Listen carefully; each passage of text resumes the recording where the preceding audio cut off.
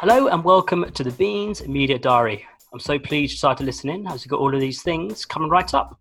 He's very good at what he does. Yeah, no, I thought I was special and I thought I was the only one, but clearly not. I wonder who else he's done it to.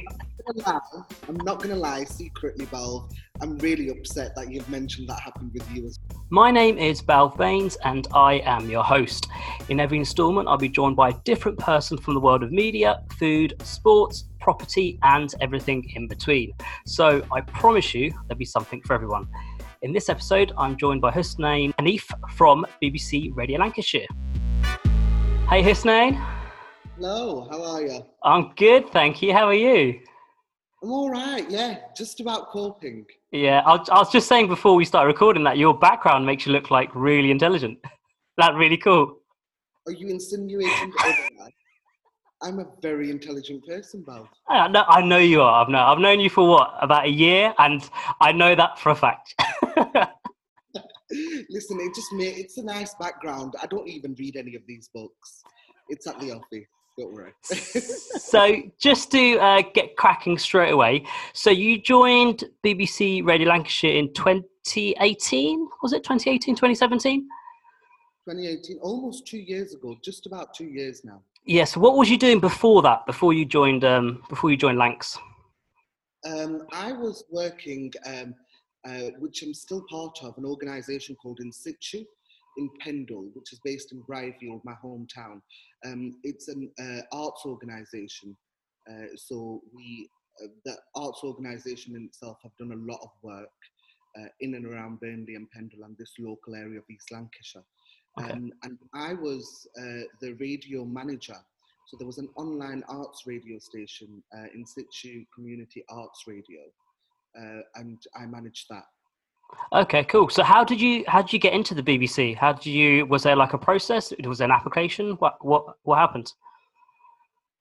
This is somewhat of a weird story. Okay, so basically I got a phone call one random afternoon from a journalist at BBC Radio Lancashire who happens to be Mike Stevens, who's our political reporter. Yes, yeah.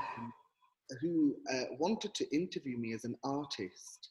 And it was something got to do with, the political paradigms of the wards and stuff like that, and how that would affect artists living in this local area.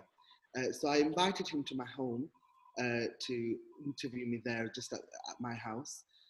And we just started talking, and he asked me what I did. So I told him, and he suggested it would be a good idea if I took a tour at BBC Radio Lancashire. 2 new studios have been made, so he was like, it'll be really cool and we can have some lunch. And lo and behold, the following week I went.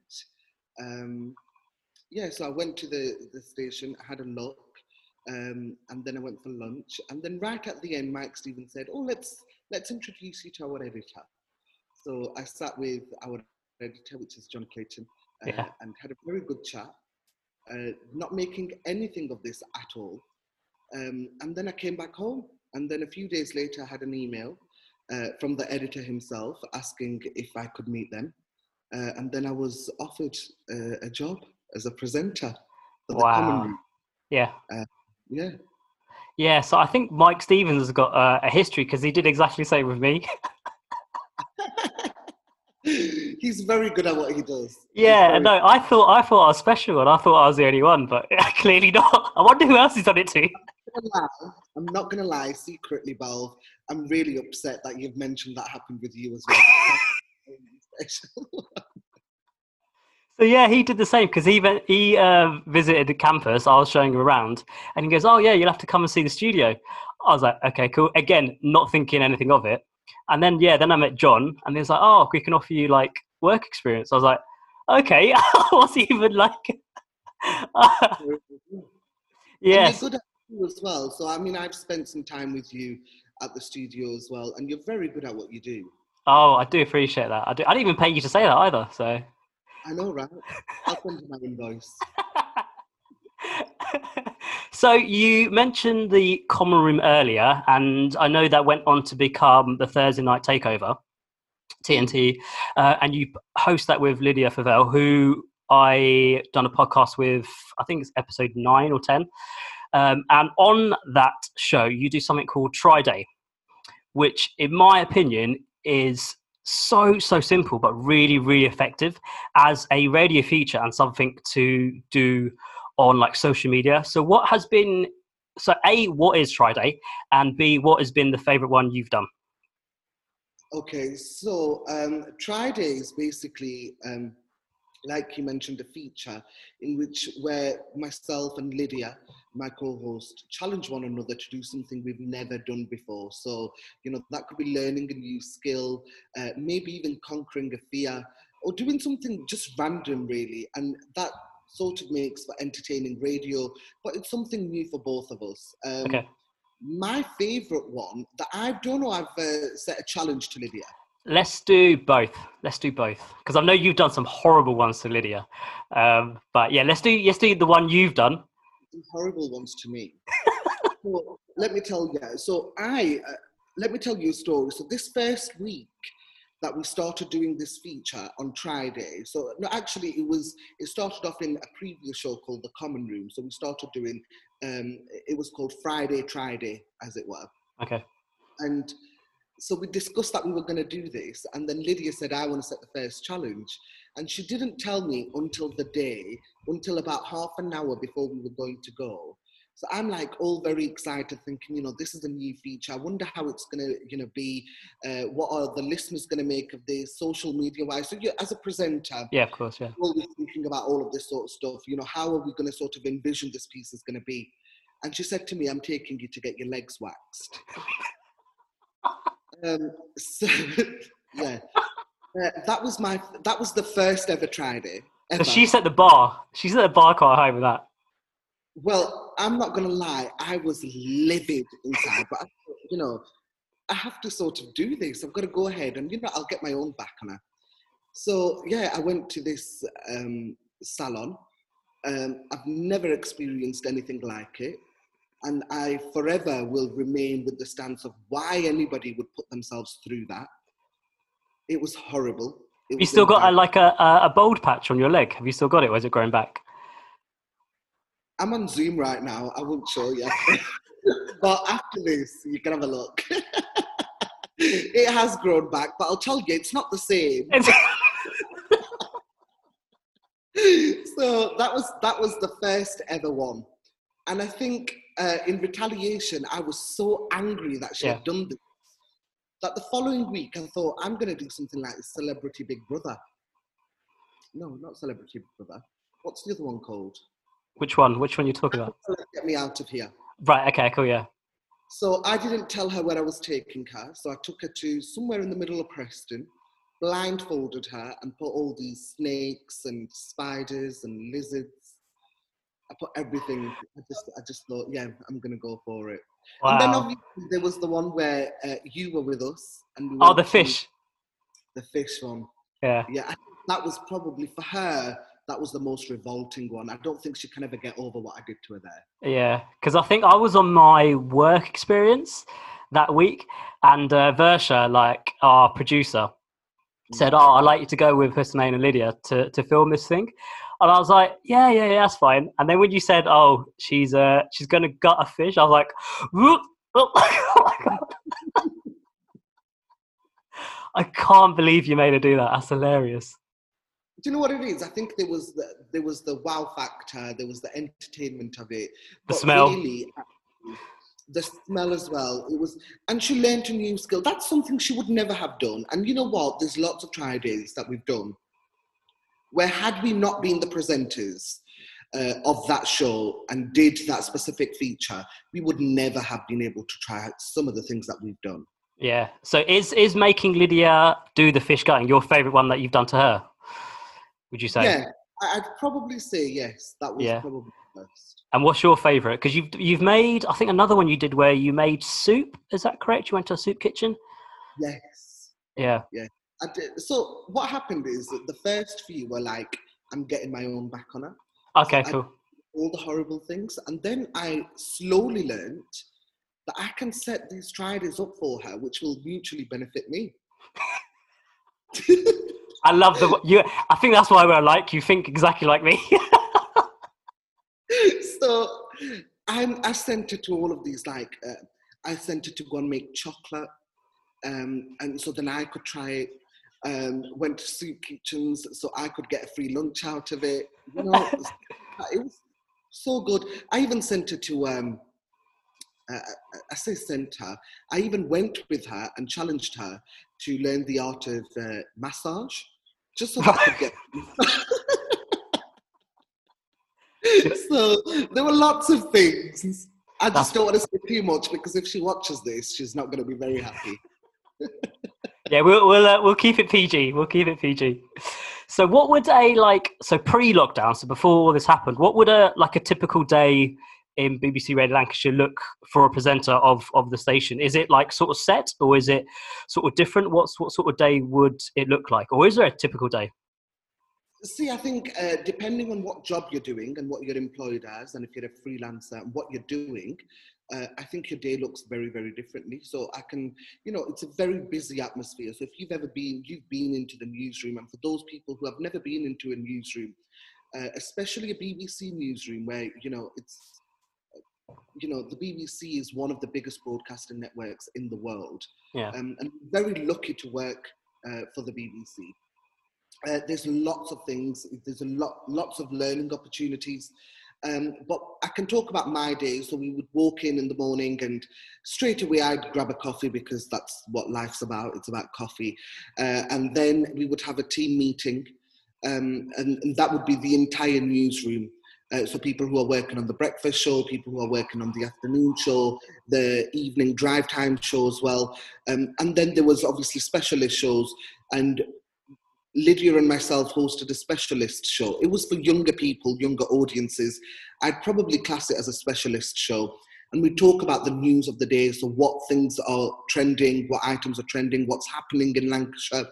So we were all sort of in on what was happening in our county, and then we take it from there. So everybody knew what each programme was doing.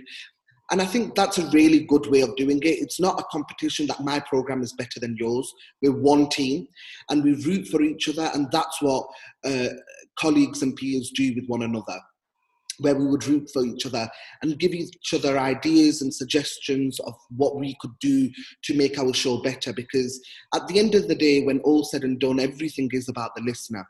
And we want to make our station the best station in Lancashire.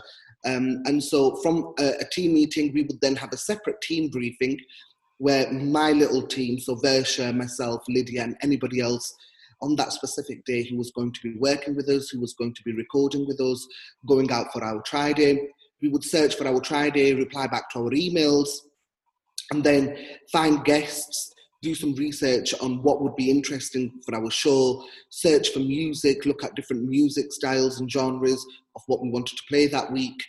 So it was just, working ahead. And if we needed to do any pre-records, we would set the pre-records up, prepare our scripts, interview questions, go into the studio, do the pre-record interview, come back, edit it. So we'd split our responsibilities, yeah. Yeah, so I did my first show on New Voices.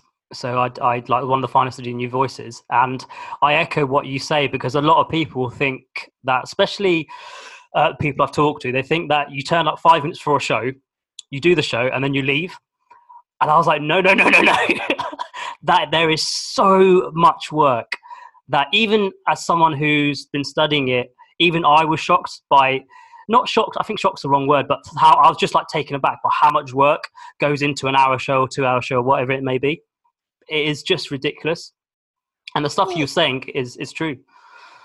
Well, it is true. If we put it into perspective, both Lydia and I spent 2 entire days, so that's 8-hour shifts. So that's 16 hours each to make a 2-hour show. So that just goes to show how much work is then involved in doing this as well. It's not easy, but I think it's a good thing that people don't know that's how long it takes, because that just goes to show that we as presenters or journalists are doing our job right. We need to sound like as if we are talking, and we've not just every single item that we've done, we've prepared it, we know what we're going to talk about. It sounds very easy enough to sit here and talk about what we're doing. So, for example, you're hosting this whole session today. There's going to have to be preparation for this. It doesn't just happen. You know, there's lots of things that you would have had to do before coming on and talking about this. And I think it's important for people to understand that there's a lot of work to be done. It's not just a DOS life or studying being a journalist or being a presenter or front-face media and performing arts of any nature. I don't think it's easy. I know a lot of people that think it is easy. It's very hard. Yeah, no, because I sort of like, so I was back home, and that one of my friends made the remark, go, "Oh, you're just presenting, you're just in." So I was like, okay then. So I launched Spotify. I said, right, I want to introduce this track, play the track, and then back announce it, which is like just saying the end of it. And he couldn't do it. He was like, and he was just stuttering his words. And I think that just shows, like you said, it's not easy, and it is hard. Although we are extremely, extremely lucky and very fortunate to do what we do, it is a lot of craft and a lot of work, a lot of hours that goes into it. Of course. Yeah. Do you know what it is? I, as a presenter, I mean, I've been presenting since the age of 8, and I'm going to be 30 in a few months. I still find it difficult. There's times where I just find it hard, because in essence, what you're actually doing is talking into a microphone for 2-3 hours. You're talking to yourself. And you know that there's lots of people listening, but you have to address one person. Yeah, that's right. It's about, it has to be intimate. And then all the things that come with it. So the media law, adhering to everything, you have to be very impartial, you know, and in conversations, you just want to have a normal conversation. Yeah. And sometimes having that normal conversation, it can't be done on air, because there's certain things that we can and can't say. Yeah, massively, yeah. So outside of BBC Radio Lancashire, what do you do? Because I know you sing, and I've heard you sing, and you're very, very, very talented. So is that all you do, or are you in a group or like choir? So I'm actually what you call a Nasheed singer. Nasheed, okay. Nasheed. So Nasheed is an Arabic word for midha, which means praise. So it is historically a religious form of singing, so Islamic, Sufi, healthy poetry. However, there's lots of ways that you can sing Nasheed, so it fits into lots of different key occasions. So I'm a Nasheed singer, so traditional Nasheed singer, and I sing in the South Asian, Middle Eastern melodies. But recently I founded the Nasheed Choir. So it's the first ever world's first ever dedicated 4-part harmony choir. Wow. So in the Nasheed field in South Asia and Middle East, 4-part harmony, as in a proper choir, it's not a normal way of singing. It's not something that's done in the South Asian or Middle Eastern cultures. It's a very Western classical tradition. And so as a Nasheed artist who is from a Pakistani descent, but British born and bred, I wanted to do something in my craft, in my art, to represent who I am and my 3 identities. So my one identity is being a Muslim, my second identity is being from a South Asian background, Pakistani, and my third identity is being British born and bred. And I've been born and bred in this country, raised with these morals and principles. And I wanted to fuse these 3 identities to create a piece of artwork. And that's why I did the Nasheed Choir. So I've just founded that last September. Since the lockdown's been happening, I've not been working with the young people. But as soon as lockdown's over, we'll be starting again. And we did our first performance at Burnley Mechanics Theatre. Okay. And we had over 400 people that turned up for the launch. Wow. Okay. So what is the process of like setting up something like that? Is it hard to get people in, or what did you do? Well, actually, I didn't think initially. I don't think it was going to be hard. But when you get into it, it's very hard. Yeah. Because there's lots of overcoming objections. There's lots of things that you have to take into mind because of the people that we're working with. So at this moment in time with the choir, I'm only working with South Asian Muslim boys. And music or engaging with the arts isn't something that happens in this area, unfortunately, and especially not with working class South Asian families as well. So there was a lot of intense conversations with parents, and then there was the whole audition process. Then there was working out the melodies. So even working with my composer, and the choral director, who is Julian Evans.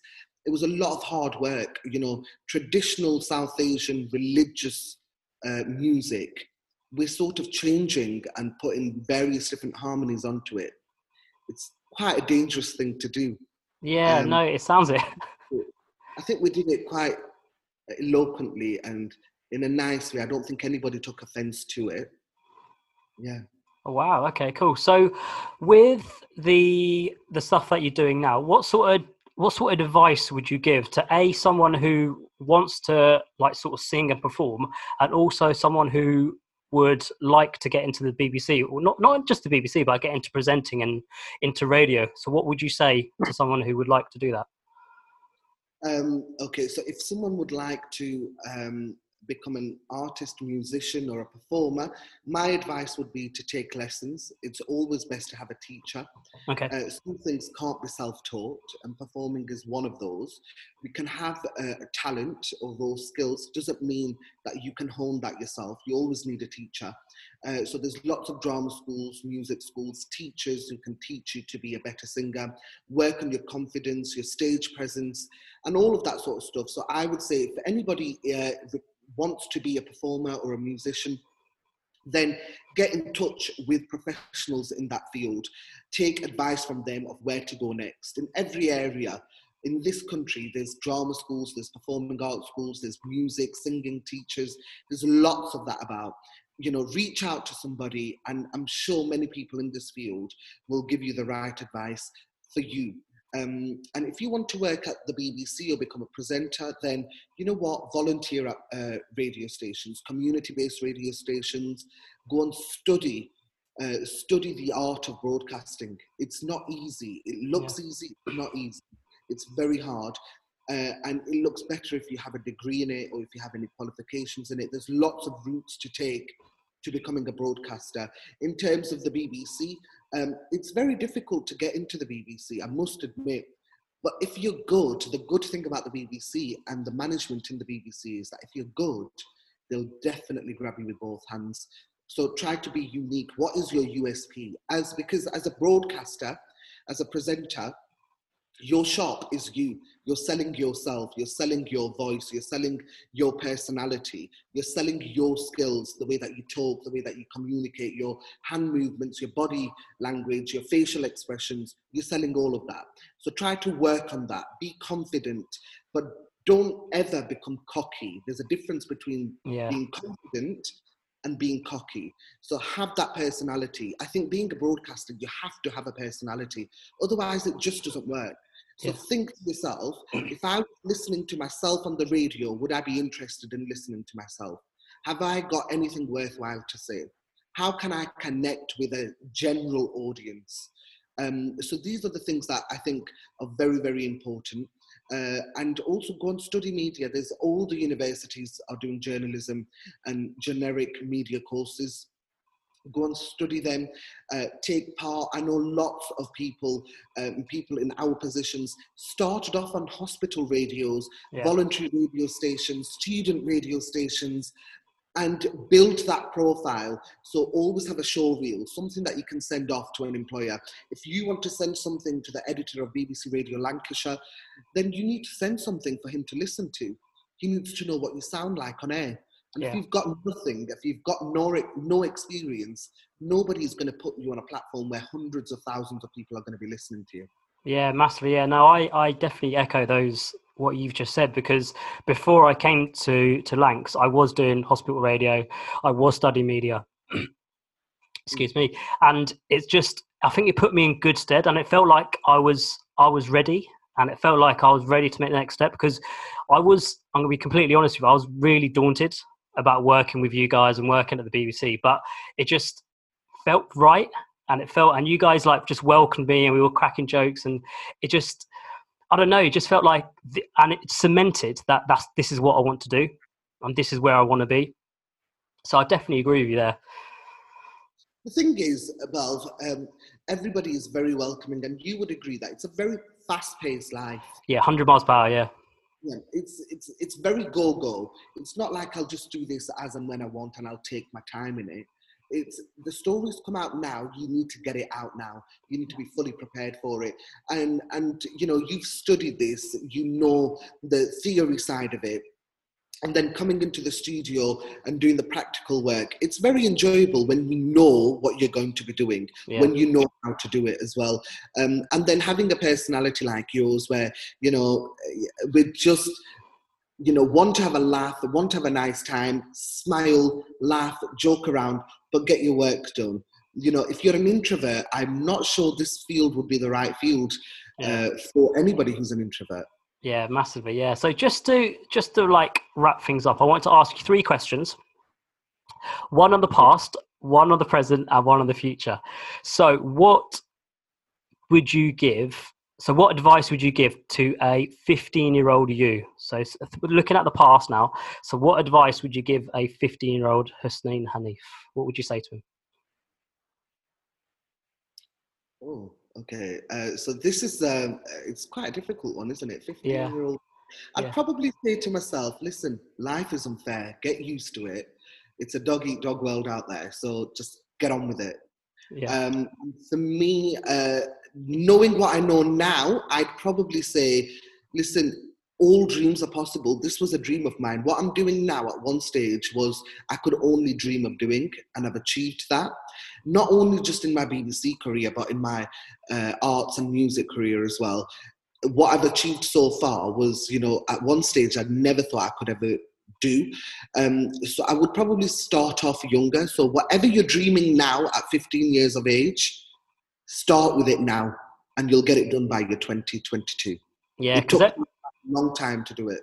Definitely, yeah, because everything starts with a single step, and I think that's the hardest bit, just starting.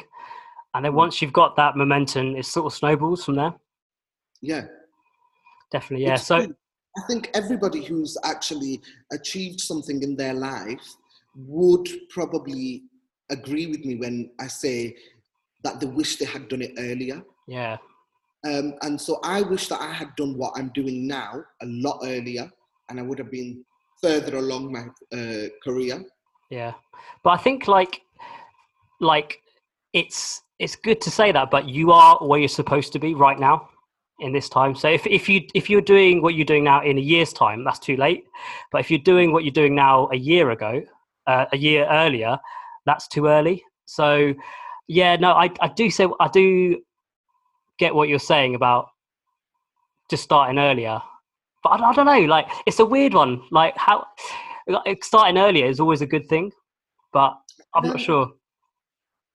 I see where you're coming from, and I think everybody has their own independent journey. Yeah. And I think the question that you asked is a very, very good question, because I think it requires an answer of positivity. Yeah, hugely, yeah. Positive all the time. And I think what I'm trying to say is be positive. Don't think that you can't achieve what you want to do. Trust me, had I known that at this age I would be like this, and I would have got to this stage, I would have tried a lot earlier. So I wouldn't have put my dreams or my plans on hold to when I think is an appropriate age for me to do it.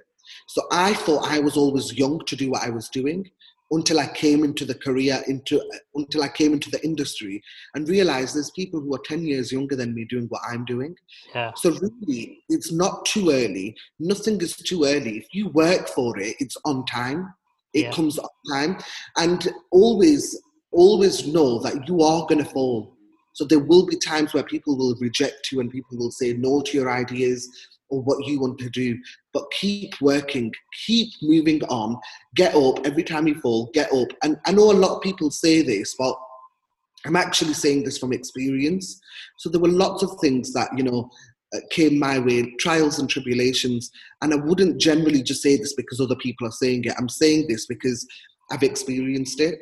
When people put you down, when you feel that there is no other way to get out from this, get up and start doing it again. Start doing it again. There is no shame in falling down and getting back up. You're making yourself, it's part of your journey. Like, well, you're not going to take my journey for me, and I'm not going to take your journey, for you. Yeah, I agree, yeah. Everyone's on their own separate journey. And reach out to people, ask for help, always ask for advice. but always know that you're the decision maker. You're going to make that decision for your future.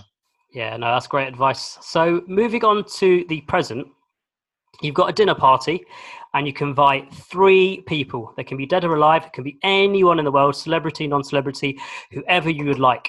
Who would you invite? So which 3 people would you have? So you've got you and 3 other people. Who would you go for? It's a tough question. Everyone stumbles on this one. It's really difficult because what made you even ask this question? It's just like, I thought, because I was thinking about it the other day, and it's really, really, really tough, and I'm not sure who I would go for. So I thought I'd put you on the spot and ask. Okay. Well, in reply to your question, who would you have? I would probably have Steven Gerrard. So he is a footballer for Liverpool, and growing up, I just idolised him. He was a massive Liverpool legend, and I'd love to just sit down and ask him a few questions. I would probably have. I need to have someone funny, just to lighten the mood. So I'll have a comedian. So maybe someone like Ricky Gervais or Kevin Hart. So it's one of those. Let's go for Kevin Hart. I'm going to go for Kevin Hart, and I would have my mum. I think she's like me, so I get my personality and sense of humour from her. So I'll probably have those 3, yeah. So Steven Gerrard, Kevin Hart, and my mum. They're the 3 I'd go for. Now it's your turn. Who would you have? I like your idea of having a comedian, but then I think, I'm equally as silly as a comedian, so I don't want a comedian. Right. I'll just be the entertainment and be the clown for that. Okay, so the first person I would have is Muhammad Ali. Oh, great shout. That's an amazing, yeah, okay. I just found him to be a very principled man. He had his morals and principles, and he was so passionate about his craft that I think if I took anything from him was the passion that he had. And he never compromised on his morals and principles, ever. Yeah. And he reached maximum heights. I don't think anybody has reached where he was. And so, yeah, that's one person. I think I'd be inspired by him to have him at my dining table. The other person I would have, I'm going to say person, but it's 2 in 1. Okay, who is it? My mum and dad. Okay, I accept. And I'll tell you why. Firstly, because my mum is an amazing cook, so I wouldn't need to food. Oh, of course. Yeah. Okay. So, she makes some amazing food, and I know nobody's going to complain about the food. So she's really good, and also because my dad's quite funny as well. My dad, and because they're both there, I normally tend to get carried away with everything. So my mum and dad can just sort of rope me back in and say, "Listen, calm down. You're going a bit over the top." You know what I mean? You always need that person, don't you? So my mum and dad are that for me. So my parents.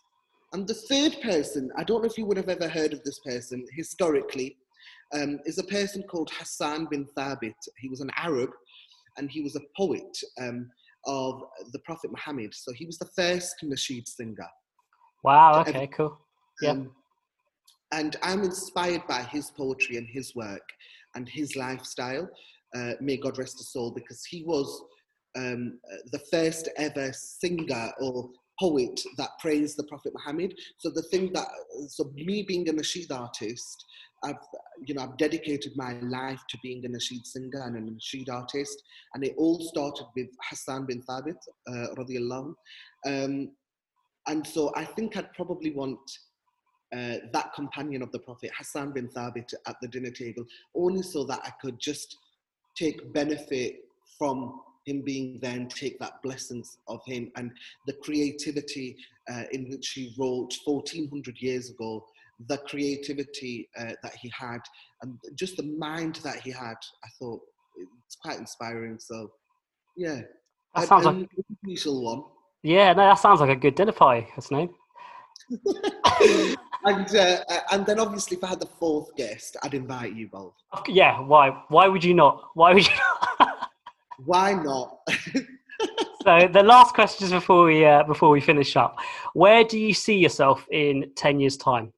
So this is a question about the future. So where do you see yourself in 2030? What do you think you'll be doing? That's a good question as well. You can't really predict the future.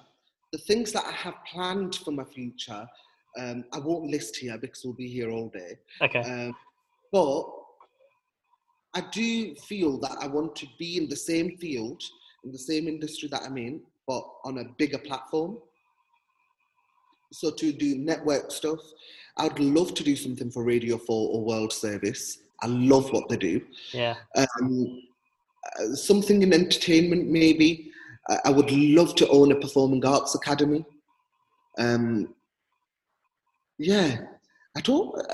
That's a very difficult question. I'd probably say 10 years older, and then 10 years older in my career as well. So I have progressed in what I'm doing, but on a national stage.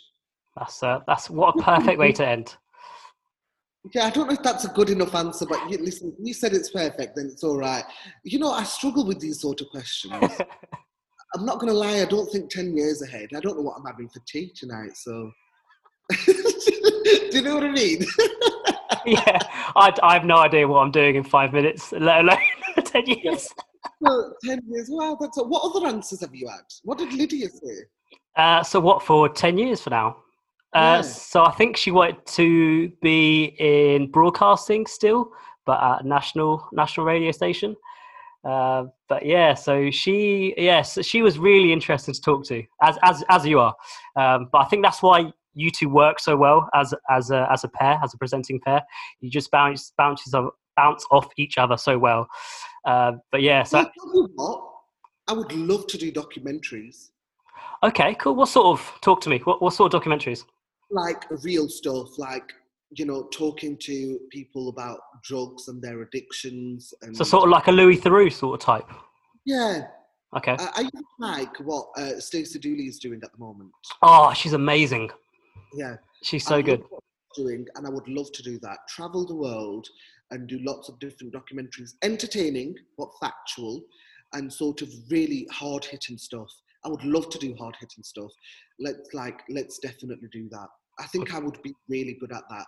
I am very passionate about a lot of things, and you can see that in my emotions. I don't know if that's very good as a journalist, because, you know, you want to try to remain impartial, and some things you can't be impartial. So that might let me down, but I would love to do documentaries. Actually, let's put that in there as well. In my 10-year thing, I want to be doing documentaries. Okay, cool. Add that list. Okay, cool. Shall I add that too? Shall I see you in 10 years' time when you'll be doing documentaries, yeah? Yeah, definitely. Hopefully. God, I'm going to have to speak to John very soon about this. Thank you, Hussnain. I know you're busy and I know you've got lots going on, so I appreciate you taking time out to speak to me. No, thank you so much. And have a nice lockdown after this as well. And definitely stay in touch. And well done for doing these, actually. It's a great initiative, and I think you're really good at doing it as well. So just carry on being you, Balve, because you're very good at what you do. I appreciate that. Thank you so much. Thank you. Take care. Look after yourself. Cheers. If you have made it this far, thank you very much for listening to the Beans Media Diary. If you have enjoyed these episodes, please subscribe or follow. I promise I'll be super grateful, and if you're feeling kind, please leave a review. A massive thank you to everyone at Beans Media for their help. Make sure you keep an eye out on their socials for details of the next episode. Bye-bye.